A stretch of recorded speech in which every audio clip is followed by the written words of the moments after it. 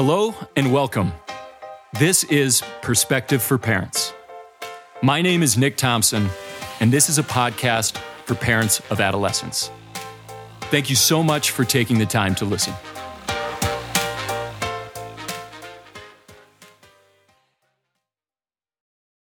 Do not try to be your child's friend. Instead, be their parent. So I'm sure you've heard this one before, but I figured I would share my take on this popular parenting topic in this episode. And before I get to my opinion, I think it's important to first look at how someone defines the word friendship. And also take a look at the motivations a parent may have for wanting to be their child's friend. Okay, but looking at the definition, and there are many, but I think looking at the Merriam-Webster definition of friend can be helpful. Friend, noun. A person who has a strong liking for and trust in another person. This definition points out what I see as one of the main differences between being your child's friend and their parent. Now, if you only look at half of that definition, the part about a person who has a lot of trust in another person, then yes, by all means, be your child's friend. But the other half of this definition is a strong liking for that other person. And that's where I see an important distinction. The goal of a parent should not be that their child always has a strong liking for them.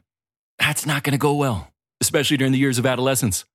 If a parent's focus is on having their kids like them, to parent them in a way where their child will always feel and express unconditional positive regard for the parent, if that's the aim, if that's the approach, well then, the parent will have an extremely difficult time setting limits, enforcing consequences, and just saying no. And I see those three things as being essential parts of the responsibilities of a parent. Essential, yes. Enjoyable, not so much. Not enjoyable for the child, obviously, but also not all that enjoyable for the parent. Barbara Coloroso said it well when she said, "Our children are counting on us to provide two things, consistency and structure. Children need parents who say what they mean what they say, and do what they say they're going to do." End of quote. In this quote, she says our children are counting on us to provide these things. And with this, I agree. But I want to add, don't expect them to communicate that which they are counting on. When parents set limits and follow through on consequences, there's a very good chance that their kids will not always respond with agreement, approval, appreciation for the person providing that structure. That person being you, the parent. A big piece of the developmental stage known as adolescence is to push against, to challenge the status quo. And you are the status quo. Sometimes parents need to be the party pooper. Remember that song? Every party needs a pooper, that's why we invited you, party pooper. I switched up the lyrics on that one a bit. My version goes, every party needs a parent, that's why we need you, party parent. Okay, I'm sorry for all the singing I've been doing recently, but back to it. Our youth need parents who will have consistent boundaries and set limits. And they deserve to accurately predict the consequences that will follow if certain expectations are not met. Consistent boundaries, limits, and consequences.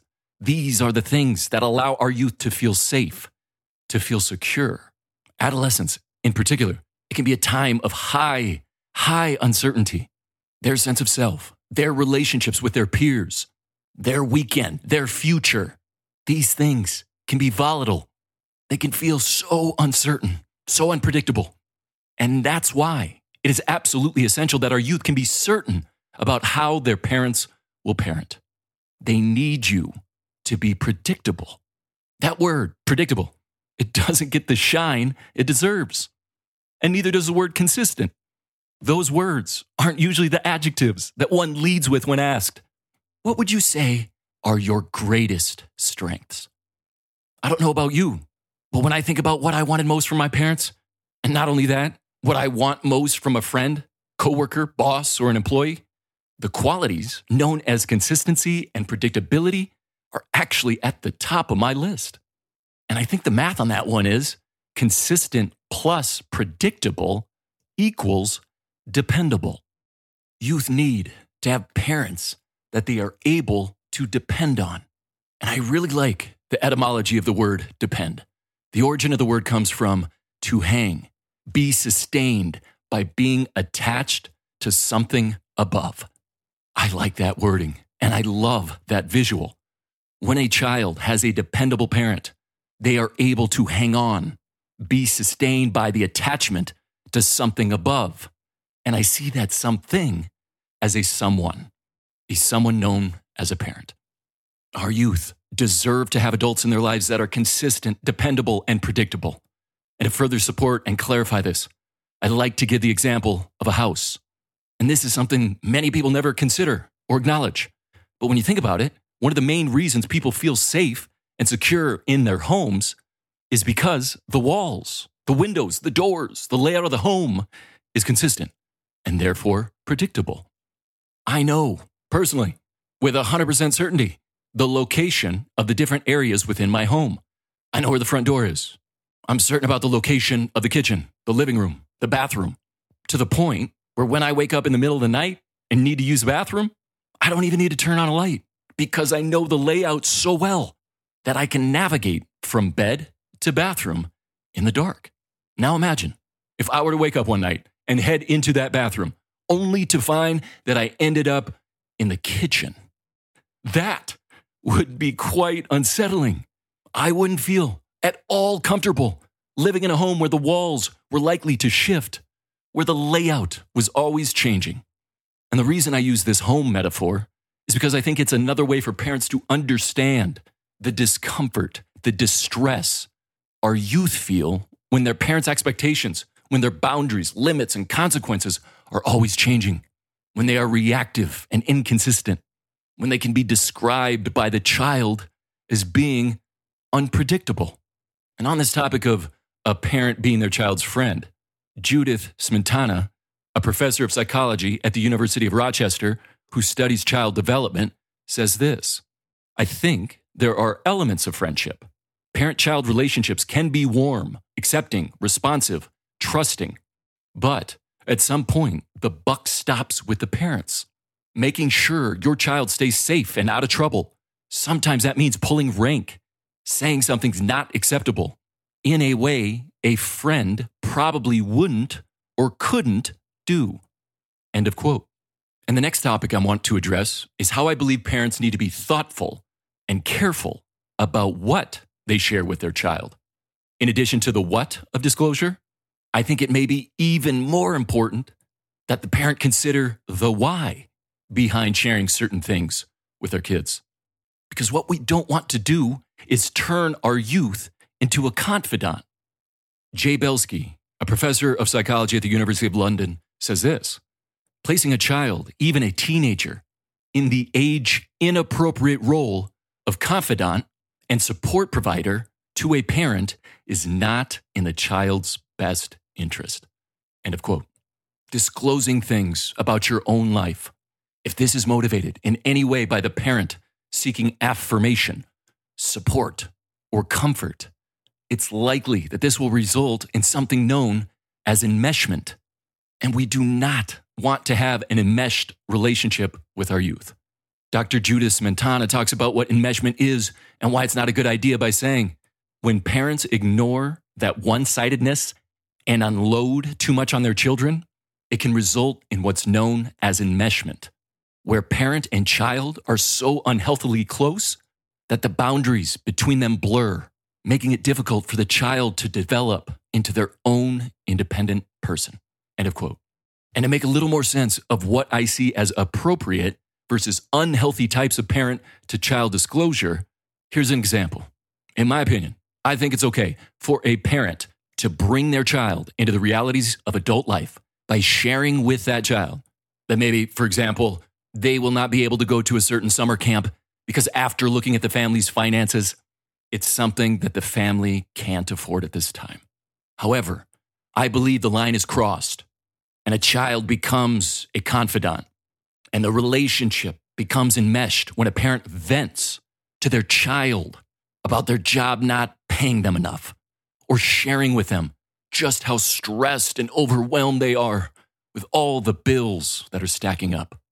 While a parent may believe that their child is mature enough to hear about their emotional stress, I think we need to remind ourselves that kids have enough to worry about and that they should not be put in a place where they feel that they have to support us emotionally. The adults in the lives of youth need to get that support elsewhere by talking to a friend, a coworker, partner, spouse, or maybe even a counselor. So when it comes to deciding if a disclosure is actually inappropriate or unhealthy, I think it has more to do with the reason or motivation the parent has for sharing that information. If the sharing is motivated by the parent seeking affirmation, validation, acceptance, emotional support, or if it's done to impress the child, to be liked and respected by the child, I see these as definite stayaways because these types of disclosure can result in boundary confusion and unclear expectations for the child. Now, none of this means that we shouldn't be friendly with our youth. Let's not confuse being friends with being friendly. It's great to be friendly, meaning it's a good thing to be warm, affectionate, positive, and playful, maybe even relatable at times. It's good to be fun and forgiving, to be curious, compassionate, and kind. We can be all those things and also provide the consistent boundaries, the structure, and predictable consequences that young people need, that they absolutely need to have as they navigate the ups and downs of childhood and adolescence. To close, a quote from Maxime Lagacé: "My goal is not to be liked. My goal is to raise loving and responsible kids."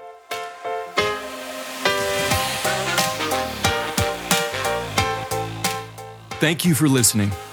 If you found this podcast useful, please subscribe, rate, review, and share with a friend. If you would like to find more information about this podcast or my upcoming presentations, please check out my website, perspective4parents.com. Spelled out, that's perspective, the number 4, parents.com.